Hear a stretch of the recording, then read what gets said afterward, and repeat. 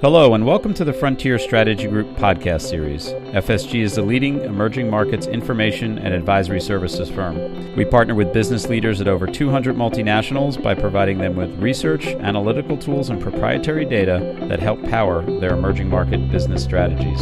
The focus of today's podcast is Venezuela's new market reality, adapting your strategy to Venezuela's operating challenges. My name is Richard Leggett, and I'm the CEO of Frontier Strategy Group, and I'm joined today by Antonio Martinez, FSG's practice leader for Latin America. As a reminder, FSG's Venezuela research and all of our content is available on our portal at portal.frontierstrategygroup.com or via your FSG iPad application. Antonio, welcome. Thank you, Rich. Given the situation that our clients are facing in Venezuela, I'd like to use our time today to answer as many questions as possible, so we'll go kind of rapid fire throughout if that's okay. Yeah, perfect. Let me start with a very basic question. Venezuela has clearly been in a state of economic crisis for years, and I'm curious why write this report now? Have we reached some sort of a breaking point driven by the fall in oil prices? I would say not necessarily. We've been saying since at least the middle of last year that Venezuela was heading toward a significant adjustment period, and we saw much of it last year. We saw more of it this year. The government's inability to react to the fall in oil prices that you mentioned is definitely a part of the overall problem. But I think more important than that is that it's gone to the point where companies now really need to start thinking about, not about the next 3 months, next 6 months in Venezuela, taking kind of a wait-and-see approach, and more about what is the long-term potential of the market, why are we in the market to begin with, and what do we need to do now? And this report really focuses on these are the real challenges that Venezuela has that you probably won't find even other very challenging emerging markets, and why you need to seriously think about what to do in the market, not the next 6 months, but the next 5 years. So it's a bit of soul searching, if you will. Exactly. What's your perspective right now? In your report, you indicate that you believe the current economic context and backdrop will persist for some time. Why is that? What we can tell is that the current government is kind of given the position of, let me just survive for the next 3 months, next 6 months.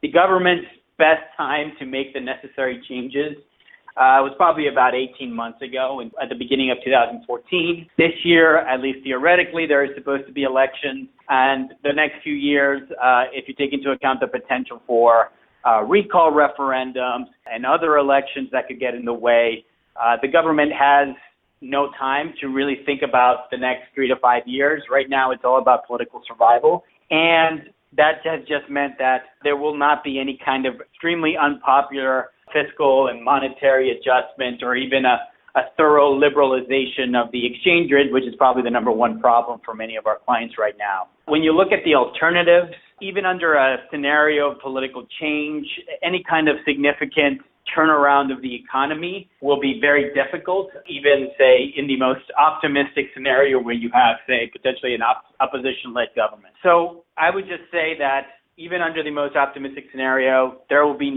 very little change in the short term, and what change would be probably will be towards the negative for a significant period of time. Isn't this current state completely unsustainable? I mean, how can it persist? Well, the government has proven that they could try to continue down the current path and see a significant drop-off in popularity.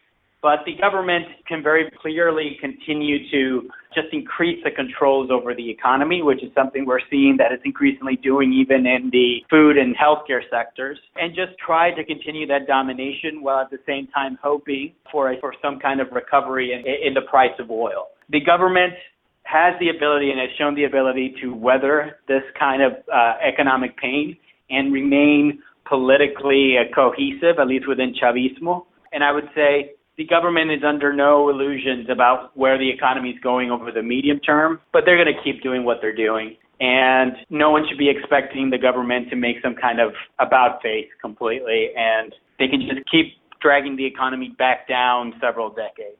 What about political change? Couldn't that open up a path towards stabilizing the economy and making Venezuela a more attractive place to do business? If we see political change, what I expect is that you're going to see change that's going to essentially be another group of Chavistas in power. The problem is that regardless of who you could consider could come into power, they will be in an even worse position than Maduro is today to make the hard decisions, whether you're looking at it in a non-democratic standpoint or a democratic. An opposition government is going to find it very hard for them to remain in power, especially given the amount of infiltration of institutions that exist currently in Venezuela, while taking on very hard, very unpopular, and very painful economic measures, which is basically what Venezuela needs right now. Antonio, in your report, you provide a very detailed analysis of the key financial, operational, and strategic challenges companies are facing in Venezuela today. And I'd like to spend a little time touching on each of these, and in the course of doing so, maybe talk about some suggested actions that our clients could take to mitigate these challenges. So let's start with the first big bucket, which is the major financial challenges. Well, Rich, what I would say is that the major financial challenges our clients are facing is obviously, first off, the inability to repatriate profits, followed by drastic devaluations that in many cases essentially turn what on paper looked like maybe $100 million worth of assets into $6 million worth of assets stuck in the market. When you couple not just that, but with unrealistic price controls and regulations that many of our companies, particularly in the consumer and healthcare sector, face, you get in a situation where you can just increase the amount of assets you have in the market, but the value of those can disappear relatively quickly. What we found many of our clients do is shifting their assets that are in the local currency, in the Bolivar Fuerte, into illiquid goods, including commercial real estate, as well as essentially just ensure that you're continuing to inform corporate that continued devaluations are just part of the issue of doing business in Venezuela, and that's something you're just going to have to deal with. Okay, how about we shift to category 2, which is the operational challenges? Yes, when we look at the key operational challenges, it's the basic shortage of foreign exchange. That's the number one issue for many companies, even whether you're talking about working as distributors or even working as one from a standpoint of local production. Companies don't have enough FX to be able to continue to produce in the market, to be paid for their distributors, by their distributors for the goods that they have stuck in the market. The other issues are around labor. The country has some of the most highly restrictive labor regulations that really just incentivize absenteeism and makes productivity a particularly strong challenge in Venezuela. And then when you're talking about management challenge is the talent flight that you see out of Venezuela. Basically, anyone that is a skilled labor or management talent is trying to get out of the country, and you're seeing this exit of skilled workers just accelerate over the last year. And that's causing a lot of problems, even if your complete aim of the company is to retain a presence in Venezuela. What do you do about that one? Because if all your talented leaders are taking flight, how do you incentivize them to stay? What I would argue for is essentially try to create at the very least some medium-term opportunities for exiting the market while also returning to the market. So you can say it's just given that the current reality in Venezuela will persist for a few years, you need to be able to basically show to your local talent, especially talent that you think is very highly talented, that they have a future within your company. It'll be a future outside if necessary, but that they need you right now to be maintaining their business in Venezuela. And you mentioned some of the challenges with distributors. Should clients take a more direct local presence to market as opposed to working through distributors? There are some companies that are definitely taking this as an opportunity to, in this kind of environment, to move beyond their distributors or even in some cases acquire their distributors and increase their local presence. What we found is that while some companies are still considering that, more companies are kind of taking the opposite approach, which is even to sell some of their direct business to their distributors, although that is mostly a case of trying to limit the potential fallout of further deterioration of the economy and their business in Venezuela. If we shift beyond financial and operational challenges, you also highlight a number of strategic issues that companies are facing with regards to operating in Venezuela. Could you hit some of these high points for us? Obviously, the very extreme economic and business cycles in Venezuela. For many of our clients, as recently as 2012, Venezuela was one of their best performing markets. In a market where they were seeing the demand for their goods increase exponentially. This is particularly true for some of our clients that even just export only into the market. But then what happened is that the economy went into reversal relatively quickly.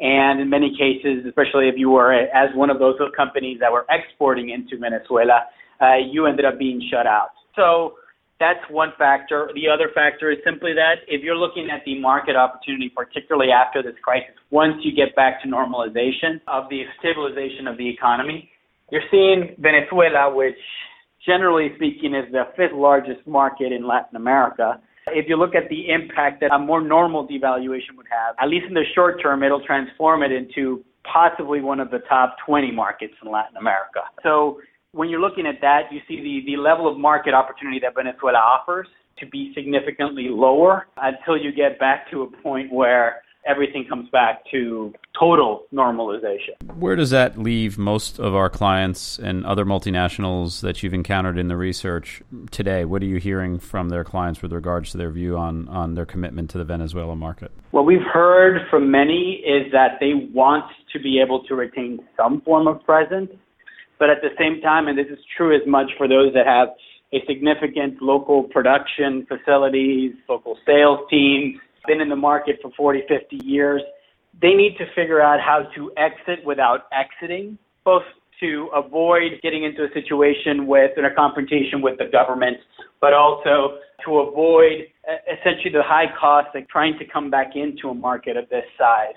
So that's why many companies are right now trying to understand what are their options. It's not a simple stay or exit. It is, how do I change my business model in Venezuela so that I minimize the risk that comes with having a presence in Venezuela, while at the same time creating conditions so the company can easily come back if conditions improve. Does the answer to the long-term decision about Venezuela differ depending on which industry you might be operating in? Yes. I mean, when you're looking at a market, companies such as in the kind of consumer goods and healthcare sectors, it's very hard for one to just simply ignore or exit Venezuela entirely. Many of the biggest companies that we work with have manufacturing some kind in Venezuela, have thousands of workers in the market, and are also in very politically sensitive industries.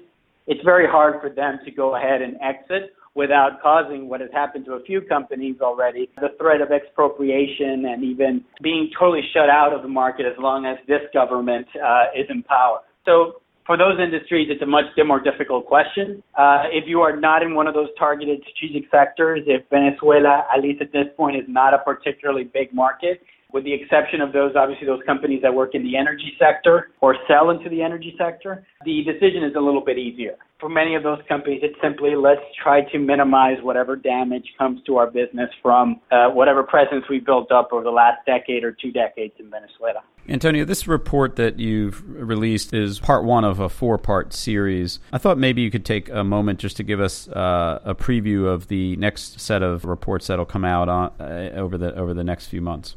The next report will be focused, it actually be a decision framework, essentially ensuring that kind of come up with a framework for deciding whether to commit to the market, whether to exit the market, and what key considerations every company needs to think through and decide and analyze before they make a decision to basically change their business practices in the market, change their business, their footprint in Venezuela. So that piece will be coming out next. After that, the next 2 pieces are actually focused on best practice frameworks to understand what to do if you decide that you will be committing to staying in Venezuela. What have other companies done that has succeeded or at least limited the damage that they have in the market? And the other choice is actually a set of best practices in terms of how to exit without exiting from the market, which that will be more focused about are other companies doing to keep some level of commitment to the market, but one that is extremely limited in terms of its exposure to you, while at the same time avoiding whatever the government might want to do to your company by you, say, just announcing an exit. Great. Antonio, we'll look forward to these reports as well and really appreciate you sharing these insights with us today. As a reminder, you can speak with Antonio or any member of the FSG research team at any time by scheduling via your FSG Client Relationship Director. You can also access our Latin America research and our ever-expanding leading indicator data on our portal at portal.frontierstrategygroup.com. And while you're there, please take a moment to check out our newly released Frontier View dashboards, our fully customizable online management tool. This concludes our podcast. We wish you great outperformance across your emerging market portfolio.